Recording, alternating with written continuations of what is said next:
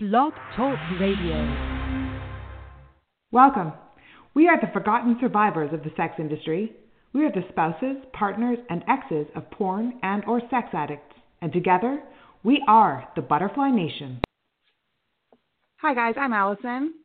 Hi, and I'm Sandy. Welcome. We are the Butterfly Nation. Today we're going to be talking about what is sex addiction. What is porn addiction? Are they two different things? Is it a disease? All of these kind of questions that kind of run around our heads that we don't really kind of understand. We're going to address those today, and we're going to give you some really good information from some different sources. And but first, Sandy, I wanted to kind of just let everyone know who we are. We're both ex-partners of sex and porn addicts. We have walked the walk. We know all of the feelings that you're going through right now. We have felt them. We have done the similar things as you. There's a lot of very similar reactions that we all tend to have, and it's all normal, guys. It's all normal. It's all a normal reaction to trauma. But we are now both certified mindful habit coaches. The Mindful Habit is a system of recovery from porn and sex addiction, and both of us specialize in coaching partners and helping them find their own empowerment. I am with the Butterfly Habit. And Sandy, why don't you? Sure. I am with Empowering Counseling and also the Empowered Butterfly. That's right. So my website is thebutterflyhabit.com. And Sandy, you can give yours. Empoweringcounseling.ca. Beautiful. And just so you know, I've posted those on my website, those articles that we've talked about the last few weeks in our shows. I've put them on my my website now. So, beautiful. Any that we talk about today, I think I have posted there already too. So I'm going to make sure Alison has them as well, so she can load on hers. Yeah. So those will all be available on both of our websites. And I'm also, of course, on Instagram and Facebook. And you're on Facebook, Sandy. So we are findable. We are findable, for sure. Yes, we are. So today we're going to be talking about what is sex addiction. And I think we should open up with some information that Sandy brought about the 3 levels of sex addiction. So Sandy, why don't you start off with that? Absolutely. So this is taken out of the book Mending a Shattered Heart by Stephanie Carnes, PhD, who is the daughter of Patrick Carnes, who was the first, I don't want to say founder, but first to write books about porn and sex addiction. And while there is some valuable information in Mr. Carnes or Dr. Carnes' books, I'm not necessarily a proponent myself, my own opinion, just because of the co-addict references that are in there. However, yes, that's big for me too, Sandy. He did have some really good points and some really good knowledge, but I think it's really important for all of us to remember when we're reading all of these resources, when we're reading about sex addiction, often the partner is thrown under the bus or mislabeled, and that re-traumatizes us. And I'm not okay with that. And I don't know about you, Sandy, but that is why I became a coach, because we are not co-addicts and we are not codependent.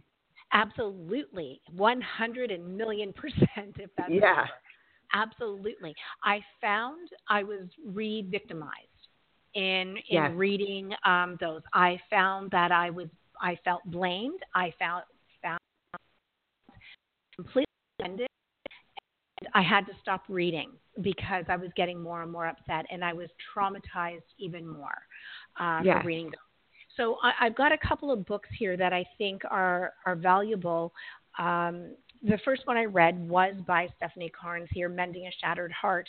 And while there is some reference to the co-addict in it, there was just a lot of great information for it. And one of them that it helped me to understand was those levels of addiction. So level 1, I'm just going to go with the behaviors rather than, because there's cultural standards, there's legal consequences, risk, there's victim, there's public opinion of addiction. So I'm just going to go with the behavior. And please excuse some of these because they may be triggering to some people. So just bear in mind, some of these descriptions may be triggering or you may find them offensive. Level 1, that's masturbation, compulsive relationships, pornography, prostitution, and anonymous sex. Level 2 is exhibitionism, voyeurism, indecent phone calls, and indecent liberties. So indecent liberties could be even joking with women. Let's say it's the man has a sex addiction. It's joking with women with a very deep sexual connotation, if you will, that while the recipient may kind of chuckle it off, may actually find it offensive. And that's called indecent liberties. I think we've all experienced that in our lives. Absolutely, absolutely. And know that there are some men, because of cultural acceptance, if you will, that men are more sexual, that men joke about sex more often, think about it more often than women do, that these jokes are okay. And if you're okay with them, hey, it's okay. But it also doesn't mean that the man, because he shares sexual jokes with women, that he actually has a sex addiction. It's other things that go along with it, okay? Level 3 sex addiction is the child molestation, incest, and rape. And know that because when we hear the term sex addiction, I don't know about anyone else, but I know my mind went to, oh my goodness, what does that mean? Because, does this mean he could be a pedophile? Does this mean he's into child porn? And know that is not it. There are 3 different levels, and they're very distinct. So note that while prostitution, of course, is illegal, the other things in level 1 are not illegal, unless it's sexual harassment in the workplace, which is sexual joking, sharing of emails, those kinds of things. But level 2 is the exhibitionism, the voyeurism, those, and then of course level 3 with the child molestation, etc. Those are all illegal practices and high risk and very, very detrimental. Not saying level 1 is not detrimental, it is. Well, level 1 I think is kind of a little bit. Well, okay, we have to always think of the porn industry itself too. So if you're watching pornography, it doesn't matter who you are. It doesn't matter where you're watching it. It could be, I'm not going to mention any names, but some popular websites that everybody knows because they have TV advertisements, or it could be whatever. You never know who you're looking at, so you could actually you are actually most likely watching sex trafficking, rape, all of those kinds of things are going on all the time in the porn world, and you can't tell when you're watching. So we're gonna cover that in a different show for sure, because it's really important for all of us to understand what's really going on there. But that's also another illegal part. And I'm a little bit curious what your thoughts are, Sandy. So I'm listening to these 3 levels, and none of them include. I would consider one level PMO, which is porn, masturbation, and orgasm, without going and having physical contact with anyone else. That is a definite level of sex addiction, and I don't want that to be disregarded, because it is, in fact, an addiction. Well, we'll talk about that word in a minute, but what do you think of that? Okay, absolutely. And it's still level 1, just because I named masturbation, compulsive relationships, pornography, prostitution, anonymous sex. It doesn't mean that someone with a porn and or sex addiction has all of these things in every category. Right. Okay. They may have just pornography or porn addiction. Or just prostitution. Or just prostitution, absolutely. Yeah. Or anonymous sex. The one-night stands. It's picking someone up in a bar and you really don't even know who you're with. Those can constitute definitely as sex addiction. So even if it is just pornography, it is still a sex addiction. Right. Okay. And we'll get into what that entails when it is an addiction, if you will. Right. Okay. So the 3 different levels that you're talking about, Sandy, what would you think, maybe you could explain a little bit more the differences between the 2 and why they are 3 distinct levels rather than just one kind of blanket statement? What makes them different unless it's just the illegal or risk levels? Well, that's a big part of it. So in the cultural standards, level 2, so which is the exhibitionism, voyeurism, or et cetera, none of these behaviors are acceptable. So in level 1, cultural standards, depending on behavior, activities are seen as acceptable or tolerable. Some specific behaviors, such as prostitution and homosexuality, are sources of controversy. Wait. But that, homosexuality? Yes, absolutely. Bear in mind, because I know that that's a point for both of us, actually. Know that this book is written in 2011. Okay, so I just want to go there. It's not that old. Bear in mind, in some cultures, homosexuality is seen as undesirable behavior. Okay. So can I just say, Sandy, I want to be very clear on my views on that. Homosexuality, in my opinion, is completely natural. You're born that way, and no judgment at all, because you're just born that way, and it doesn't affect anyone else. And that's my opinion. So I want to make mine too clear. Yeah, awesome. So yeah, Sandy and I, we both think that. So sometimes when we're referring to different reference materials, we can't control, of course, what other people write or think. So we're going to be talking, and that will most likely come up once in a while. But we should be clear on our own views, because I think both feel the same way about that. It's very, it's just natural. So carry on. So again, it goes to the legal consequences or risk. So level 1, there is a lower legal consequence or risk. You may be picked up as John. You may, it's minimal risk for the addict, if you will. Right. And whereas level 2, behaviors are regarded as nuisance offenses. Risks involved. There may be some jail time, shorter jail time. We're at level 3, which is all having to do with child molestation and incest and rape. There's extreme legal consequences. In both level 2 and level 3, there is always a victim. I'm going to argue very strongly that in this book it says these behaviors for level 1 are perceived as victimless crimes. It says, however, victimization and exploitation are often components. I'm going to argue very, very strongly, and there's much research to back my argument, and that you can find on Fight the New Drug, is that these behaviors are not without a victim. Even I agree. if it seems that you may find a person with a sex addiction may find a partner, let's say the sex addiction quite often is about control, and so they find a partner who is submissive. The submissive partner most often is likely a survivor of childhood sexual abuse, has had incest or rape in their background, and believes that the only way that they can get attention or what their own work is that they have to use their body. And more often than not, studies have shown that sex addiction is male-dominated, 80% to 20% women, whereas in the submissive prostitution or submissive women who, strip clubs, whatever the case may be, it's very high that it's 80-20 for the women who are the submissive and who are victimized in this. Right. But also know that as partners, we are victims. Absolutely, Sandy. We are victims. We are absolute victims. And luckily, we have the power within ourselves to turn into survivors, which you and I both have.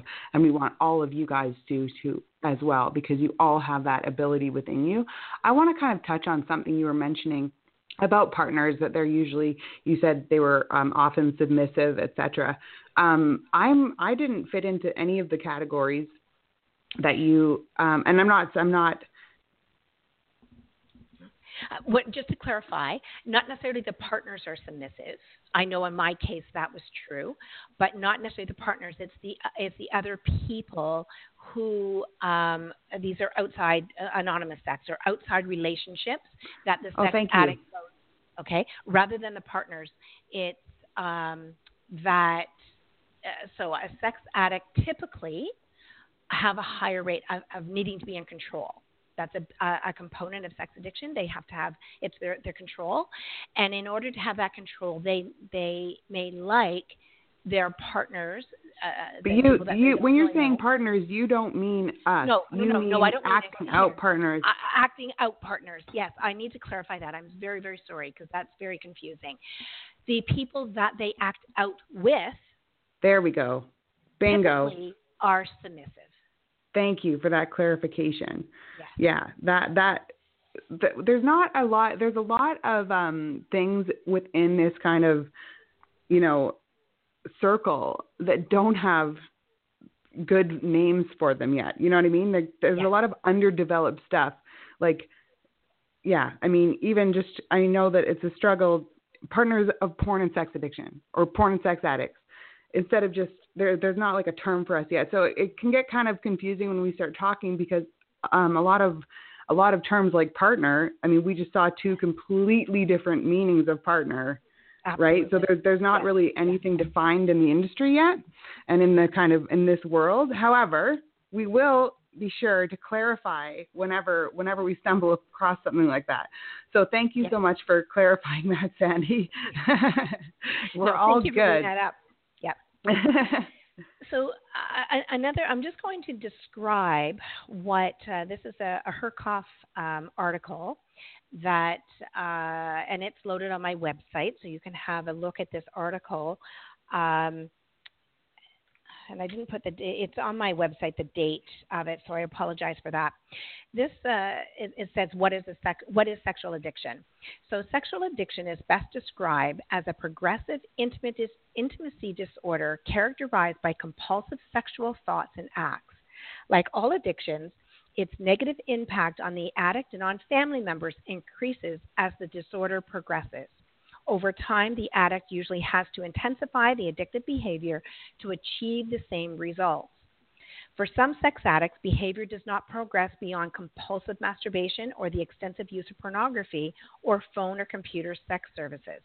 For others, addiction can involve illegal activities such as exhibitionism, voyeurism, obscene phone calls, child molestation, or rape. But know that,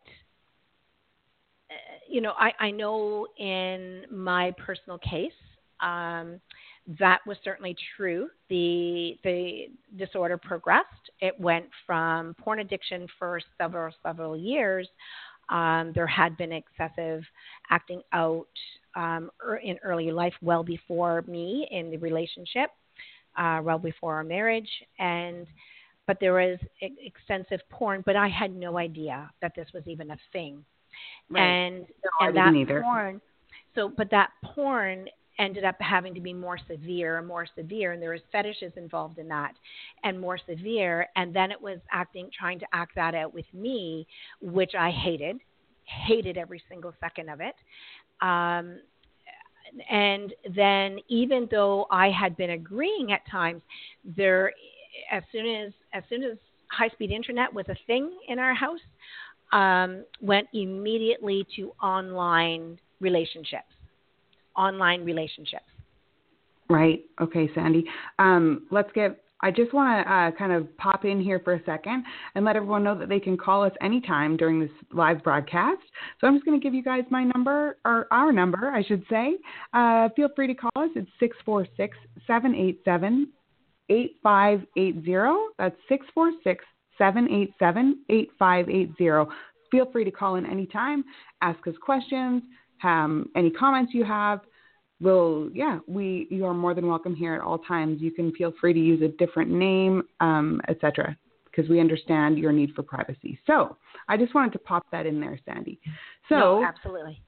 You were talking about escalation. So what if we start, before we start talking about escalation, there were a few things that I wanted to point out that seem to be very, very, very common in the childhoods of people who end up as porn and or sex addicts. And there's nobody is going to fit all of them. Well, I guess actually some would fit into all of them, but they're just very common. Okay. So one of the common things is being sexually abused as a child. That's one one thing that is quite common. Another common thing is being raised in a strictly religious household. That's also very common. So regardless of the religion itself, just being brought up in a place where sex is considered a sin or masturbation is considered a sin, or however that is looked upon in any particular religion, that does seem to be a factor. And one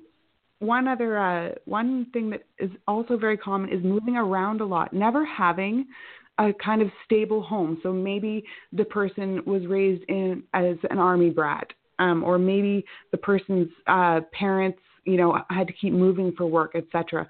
But kind of a lack of stability and a lack of roots is also very common. I want to add to that, any childhood trauma actually can trigger this addiction. Any childhood trauma. So it doesn't have to be sexual abuse. It could be emotional abuse. It could be the belief of abandonment. And that actually can be death of a parent, like sickness or illness right. of a parent, that they are no longer to parent in the way they have always parented. And that's traumatic. And then possibly death of a parent or loss. Whether that's a parent's, separation and one parent moving away, and that so they don't have as much interaction with that parent any longer, that can also be a cause. So any really childhood trauma can be as a result. You're absolutely right, and in addition to that, it's psychological abuse or neglect or emotional abuse, and that can come from the parents or it can come from the siblings. I mean, there's a whole kind of big kind of gamut of possibilities here. But I think that the point is that in most cases there is some sort of big trauma. There's a lack of roots. And there's some sort of neglect going on, because what does porn do? Why do people use porn? It's a method to numb, cope, and escape. Before you have the emotional maturity to be able to kind of deal with the trauma that you're facing, which is no fault of your own, you find this kind of magical thing that takes you away from everything. And you don't have to think about anything. And you don't have to be anywhere or do anything that you don't want to. You get to be whoever you want. And it's like a drug. It acts on the brain the same way a drug does. Mm-hmm. And to add to that, and it can be something that was innocuous at first, that was kind of introduced. So there could have been something in a movie that the child or adolescent watched or saw. There could be something they found in a magazine from, an older brother's or a parent's, magazine that maybe a Playboy or something like that.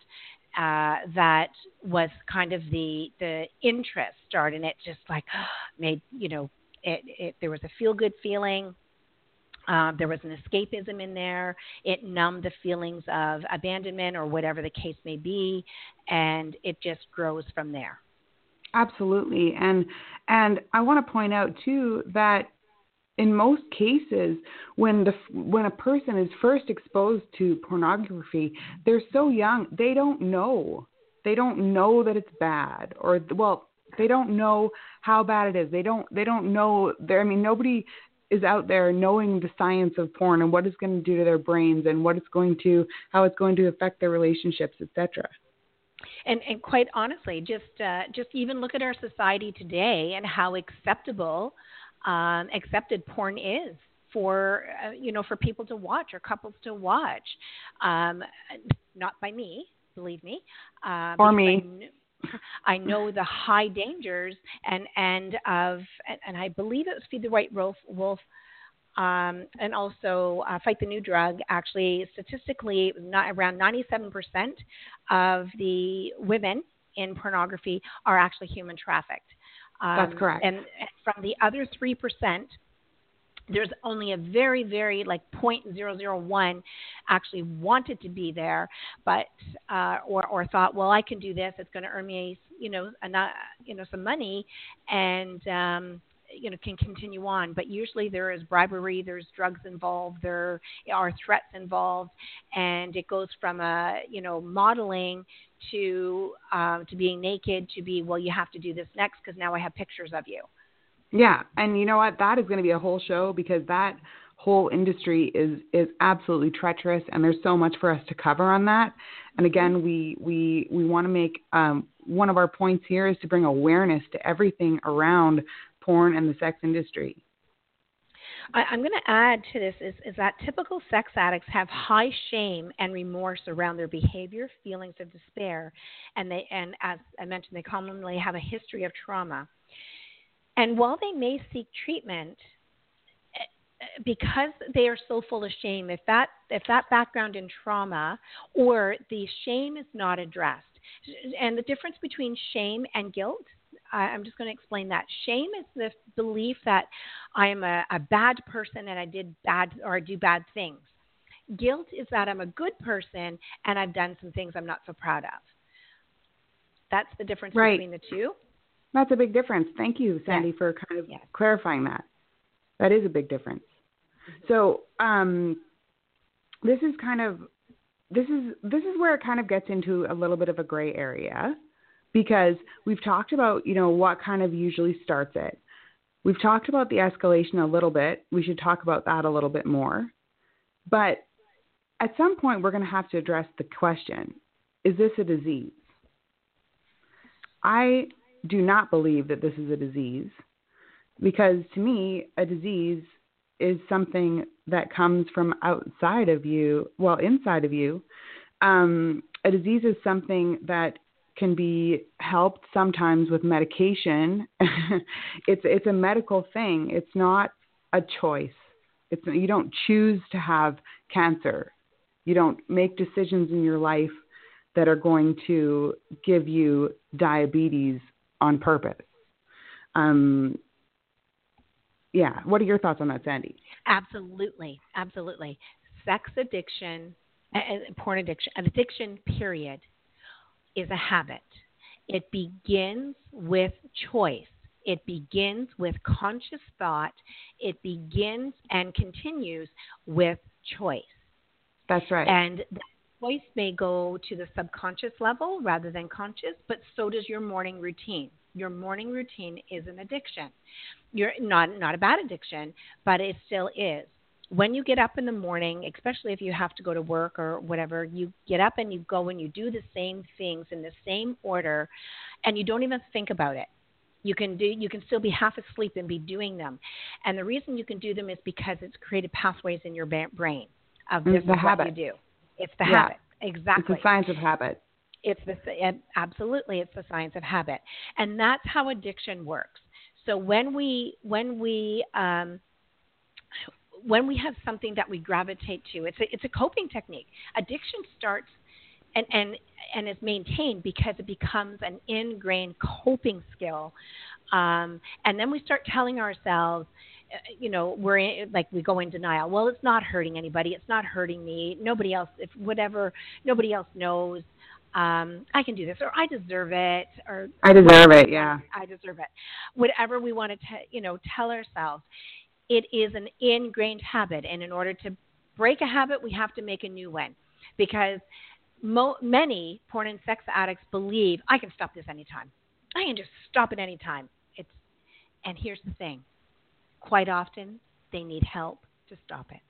That's right. They need the tools, because without you can't build a whole house with just a hammer and nails. Right. You need a whole set of tools to do it properly, right? That's kind of how I look at that. And I wanted to kind of briefly go into the disease model and there are some things I really don't like about the disease model, Sandy. The disease model, I should say first, the disease model is a treatment model for porn and sex addiction. It's the oldest one. It's the one that kind of started out by replicating the work for Alcoholics Anonymous. Mm-hmm. But the problem with the disease model, Sandy, to me, is that it leaves the addict completely powerless. It's a victim mentality. It is, it's not my fault. It's the disease. It takes away all of their power. Every person has the power of choice, and that robs those people of the power of choice. And it also tells them that we are co-addicts, which we are absolutely not. Right. So just to add to that, Alison, the very first step, because that's what you're talking about, is 12-step models. Right. And like you, I am not a proponent of 12-step. And just know, and anyone can Google this, the efficacy of 12-step, especially for alcoholics, because there isn't a lot of research done on the 12-step for sex addiction. It's only 8 to 24%. Yeah. So think about that. For any disease, would you not like to have a treatment plan that gives you more of a higher percentage of success? In the 12-step, the very first step is you are powerless over the disease, whatever that disease is. You are powerless over the disease. I say, excuse my language, F that. I'll say it, fuck that. As soon as you know that that's what it is, as soon as you feel that shame and guilt, that your body is telling you it's wrong. When you feel that shame and guilt, it is wrong. And you know it. And you still make a choice every single time to continue by giving yourself those excuses. So you're allowing your choices to take your power.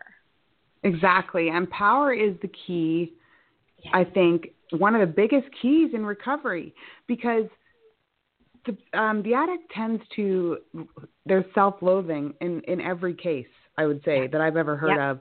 There is a lot of self-loathing. There's a lot of self-hate. Self-deprecation is a huge part of it. And that comes from the shame and guilt that Sandy was talking about before. But to tell them, oh, well, you know what? It's not your fault. It's the disease. It's not you. That just shoves them further down into a state of powerlessness. What we need to do is bring their self-empowerment up, boost them, and allow them to see they do have control over this. They do have the power to change their lives. They do have the power to change their habits. And we are not co-addicts. I'm going to say that again. I want to talk about that for a second from that model, Sandy. Sure. Yep. So in that, I'm going to say, at the very beginning of discovery, maybe within the first month, my timelines get a little bit shaky because of all the trauma that was happening.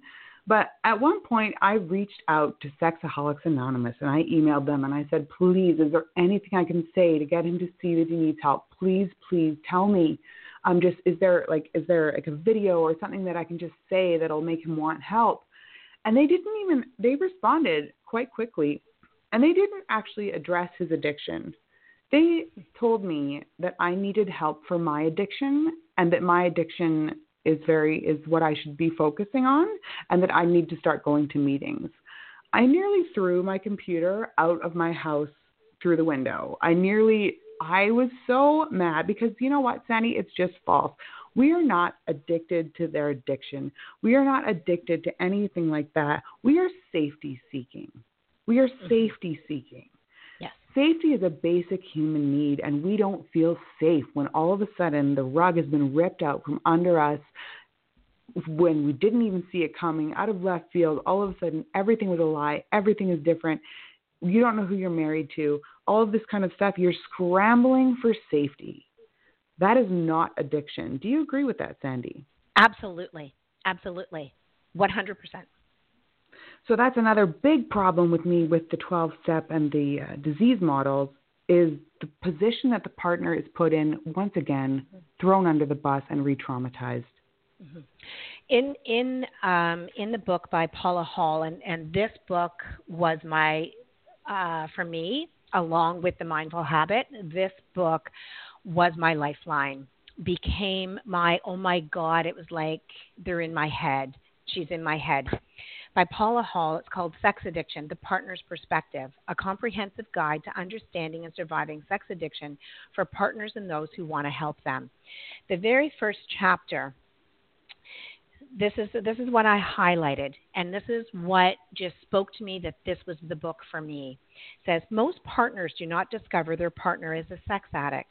What they discover is that their partner has been unfaithful, or maybe that's unfaithful watching porn, whatever the case may be. More often than not, partners gradually drag out or unravel the painful reality that the person they most trusted in their life has betrayed them, not once, but repeatedly. The word sex addiction may not enter the vocabulary for many weeks, months, or even years after behaviors have been discovered. And when it is out there on the table, the first reaction of many partners is, really? What is it?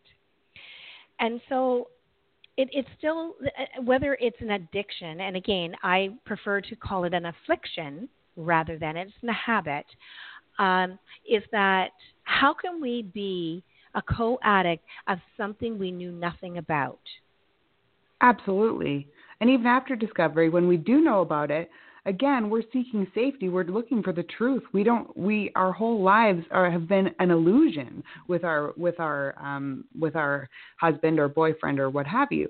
So we are seeking safety there after we find out, after discovery, and before discovery, like you said, we didn't even know it was happening. So how could we possibly be a co-addict? How could we possibly? That's just, there's so many different aspects of this too, Sandy. I'm going to kind of ask you a question, Sandy. I'm going to put you on the spot, and I feel like you're going to have an amazing answer. Sandy, is it ever the partner's fault? Never. Sorry. Never. Never, ever, ever, ever is it the partner's fault. Keep in mind the high percentage in the 90s, and I wish I had that right in front of me. Go to Feed the White Wolf, you'll see those things, or Fight the New Drug. It starts well before the relationship. It starts in adolescence. The average age is 12. 12. How could it be it's 8 the to 12? Fault? Yeah. So how could it be the partner's fault? How? I do not understand where they didn't even know we existed. Absolutely. In my case, it was buried. The fetish was buried for 15 years. 15 years of our 34 years together. 15 years before I even knew there was a fetish. And I didn't know there was anything after that. I didn't know there was anything after that.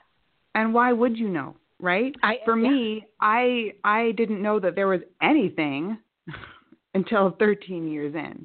I didn't know that he watched porn. I thought he was a feminist. So all of these things, there's not, so here's, and you know what I mean? At the beginning, Sandy, I thought it was my fault. I thought I wasn't a good enough wife. I'd gained too much weight. I had not paid enough attention to him.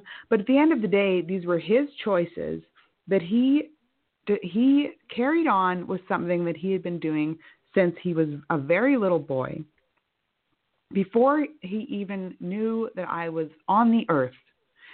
These were all his choices. And I asked one day, why did you marry me? Knowing this, like, didn't you think that this would hurt me? And he said, I thought I could manage it. Mm-hmm. And I want to talk a little bit now about the double life. Yeah. My partner, or my ex-partner, did the same. He thought that what I didn't know wouldn't hurt me. And yet we had no intimacy in our relationship and hadn't for several years. And actually had been in marriage counseling for over about 2.5 years before I found out. And none of this ever came in, nor did I ever believe this was a thing. Never believed. Neither. I trusted him with every single thing in me, every single cell in me. And so there's nothing that you could have done, Sandy, that would have started it, because it started before you. I want to just read a couple of paragraphs here from something, because this really is fitting. Okay, Alison, if that's okay? Yeah. This is Loving a Sex Addict. While sex addicts face many serious challenges in their effort to get sober, their spouses and partners likely have it even harder. When infidelity occurs, be it in person, via pornography, or an online encounter, many betrayed partners mentally review and call into question everything they thought they knew about their relationship, looking back to try to figure out what they missed and what went wrong. For people who believed that they were in a monogamous partnership, the revelation that they have been cheated on and lied to on a vast scale may prompt them to wonder what, if anything, is true about that relationship. And they may begin to wonder if it is possible to reestablish the kind of trust with and in their significant other that is needed if they are to continue building a life together. Oftentimes, betrayed partners begin to question their own behavior as they look back on their relationship.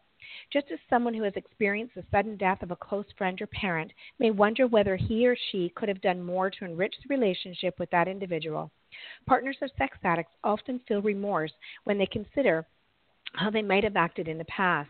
It's all too common to think, somehow if I had just done it differently, he wouldn't have been with those other women.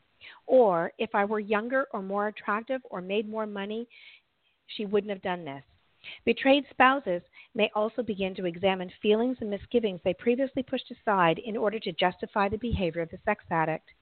All of this self-appraisal is a normal and healthy way for betrayed partners to grieve the loss of what they thought the relationship to be. This really speaks to, and I think it speaks to you as well, Alison, it really speaks to my experience and the experience of many, many others. And I know I had to examine, and now what I know are red flags, or were red flags. I didn't believe them to be red flags, and I wasn't that I ignored them or denied them. It was that I trusted him. Mm-hmm. And there was just that belief that he would never, ever do anything like this, because in one hand, he was this wonderful, wonderful partner or husband. And, we placed him on a pedestal, that he was this wonderful guy who would do anything for anyone. Yeah. Absolutely. Absolutely. And that's what I was kind of alluding to before, the double life. Yes. The double life. The double life is something that these guys, I'm going to say, you know what, I talk in generalities.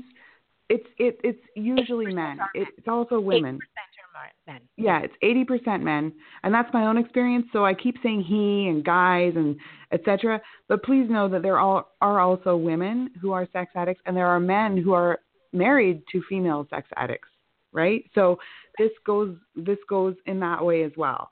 But in general, sex addicts start having to live two lives. I'm going to take one example I'm going to give you, okay?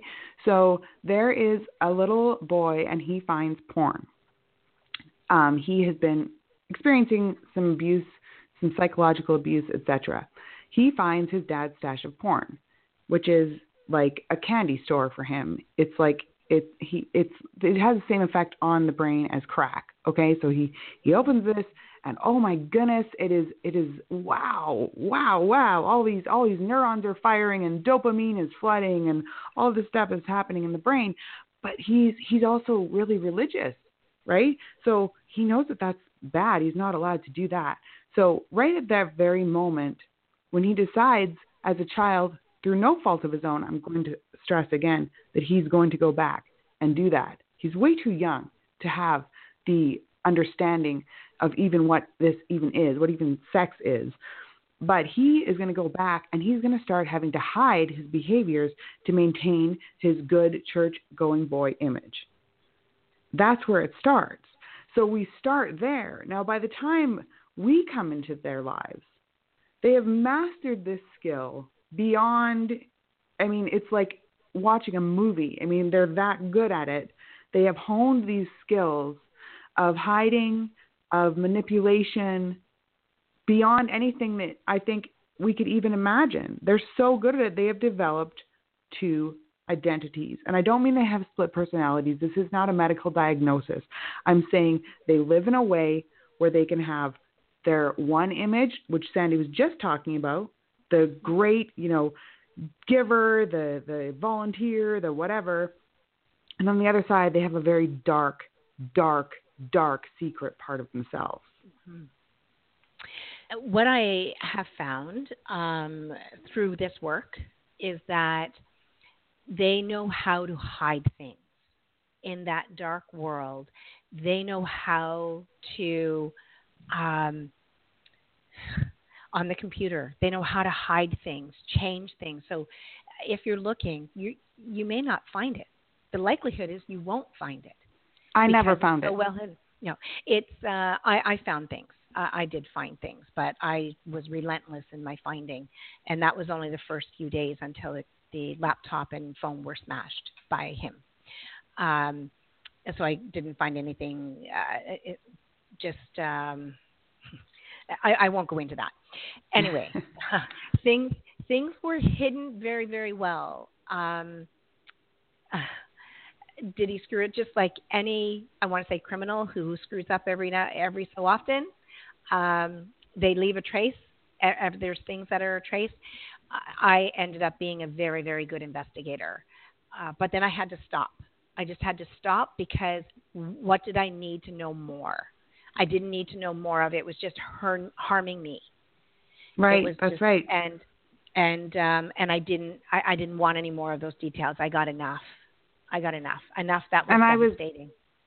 Absolutely. And I was in a similar situation, although I never found anything. I tried. Oh, wow. Did I try? I figured out how to find the history on incognito mode, but it would only give me the last 20 moves or whatever. I mean, I was doing all of that stuff when I had this kind of light bulb moment.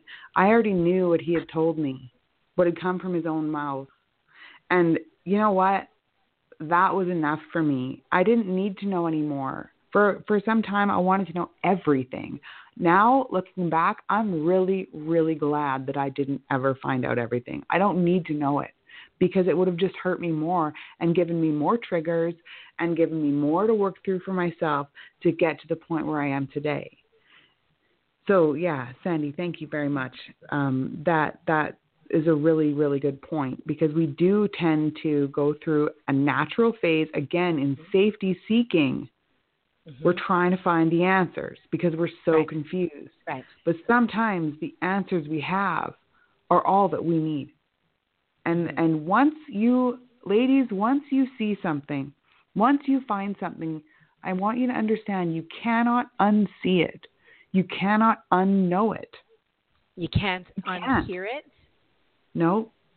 So it is there.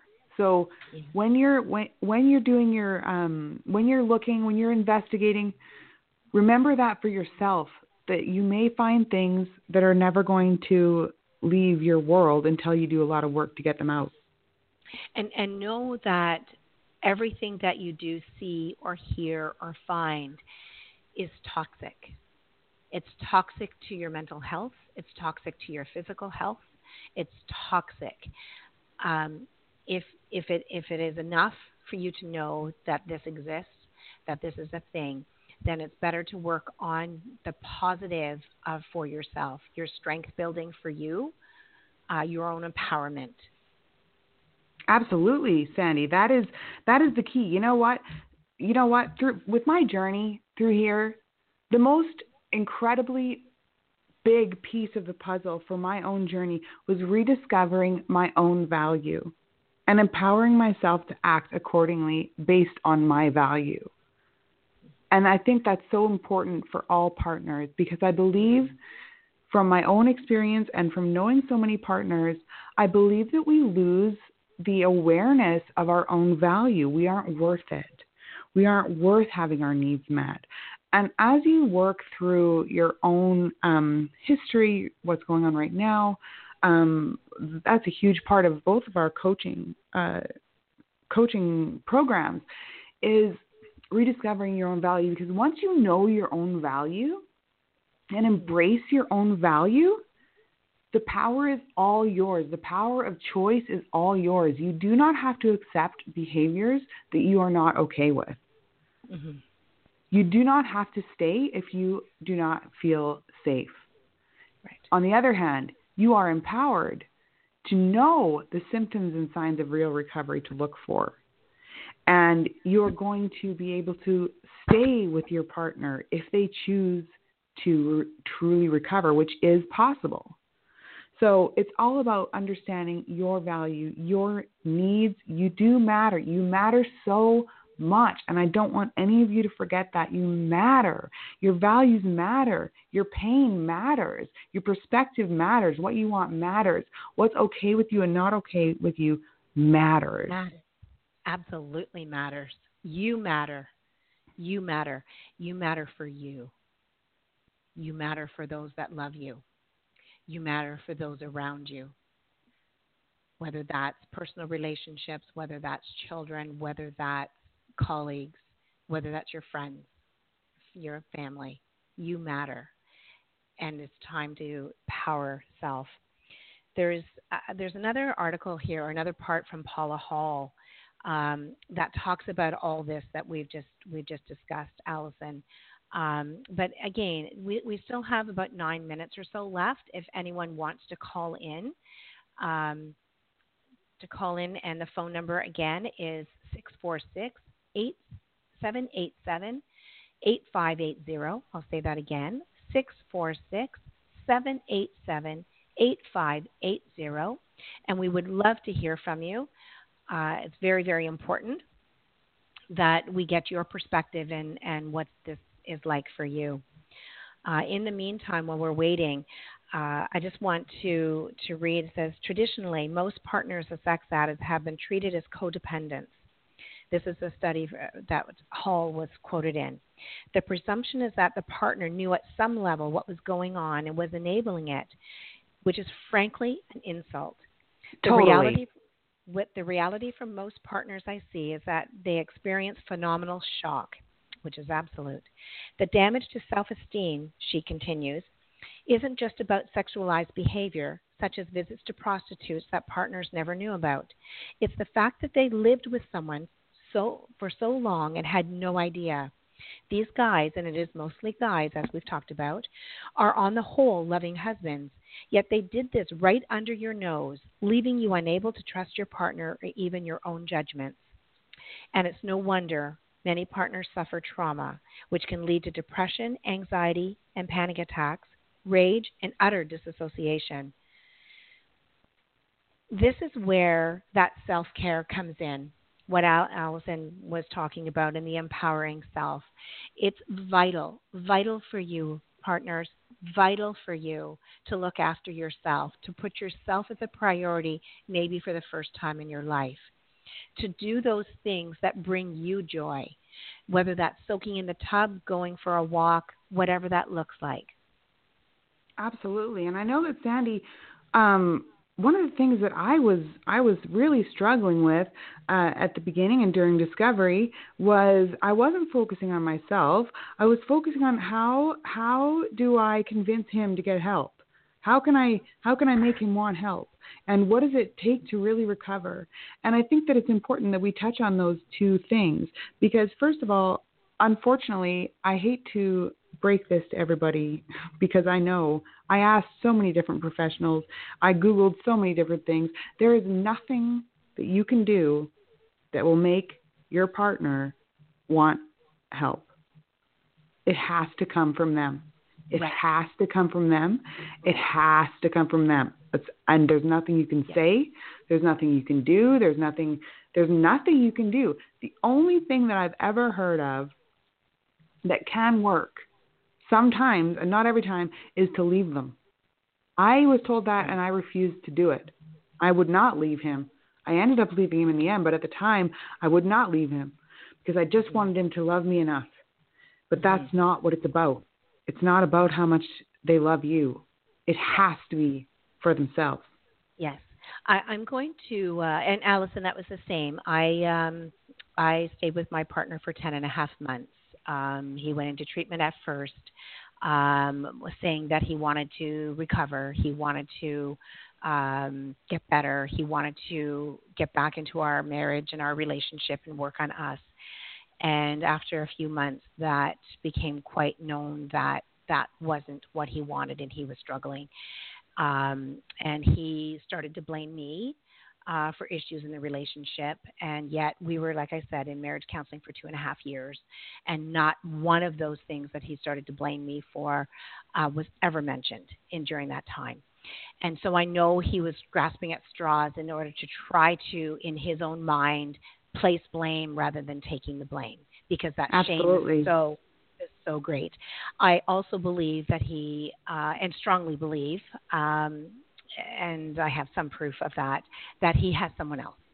And it's because that person doesn't likely know of his background. Before we end, Alison, I know you wanted to say something, but just before we end, there's some questions here about, is my partner a sex addict? And if it's okay, Alison, can I quickly read these? Yeah, of course. Number 1, does your sexual behavior have a negative impact on other areas of your life, such as relationships, work, finances, health, and professional status? So these are questions for the sex addict. Does your sexual behavior contradict your personal values and potentially limit your goals in life? 3, have you tried to limit your sexual behavior or stop it altogether, but failed? 4, are you more tempted to engage in sexual behavior when you're experiencing difficult feelings such as stress, anxiety, anger, depression, or sadness? 5, are you secretive about your sexual behaviors and fearful of being discovered? 6, do you feel dependent on your sexual behavior and struggle to feel fulfillment with any alternative? 7, have you noticed that you need more and more stimuli or risk in order to achieve the same level of arousal and excitement? 8, do you find yourself struggling to concentrate in other areas of your life because of thoughts and feelings about your sexual behavior? 9, have you ever thought that there might be more you could do with your life if you weren't so driven by your sexual pursuits? 10, do you feel if your sexual behavior is out of your control?